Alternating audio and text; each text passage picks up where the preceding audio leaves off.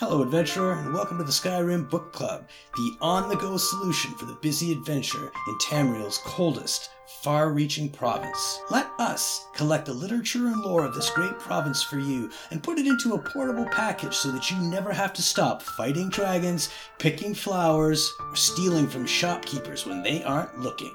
With an ever-increasing archive, SkyrimBookClub.ca has got the story for you. Until next time, enjoy the book. Discovering Runevald, Volume 3, by Morik Sidri.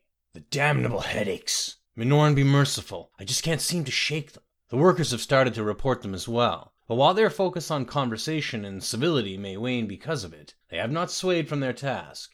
If anything, they seem to have doubled their efforts. I myself cannot seem to focus on anything other than the dig. I sit here now, studying some unearthed Nordic artifacts, yet I feel a nagging call to see how the dig is progressing. The other day, without thinking, I picked up a shovel and started digging myself. Fortunately, no one seemed to find this unusual, which is a blessing. I'd hate for the vigilance of Minorn to think that I'd lost my senses. As we dig, we uncover more Nordic ruins and architecture, but have yet to hit the main chamber.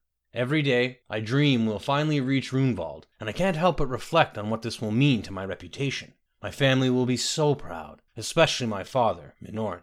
He and mother have always been interested in my studies, even if my sister Minorn was not. But I'm most excited to reveal my findings to my colleagues, Minorn, and perhaps my mentor, Minorn. Oh, won't they all be pleased?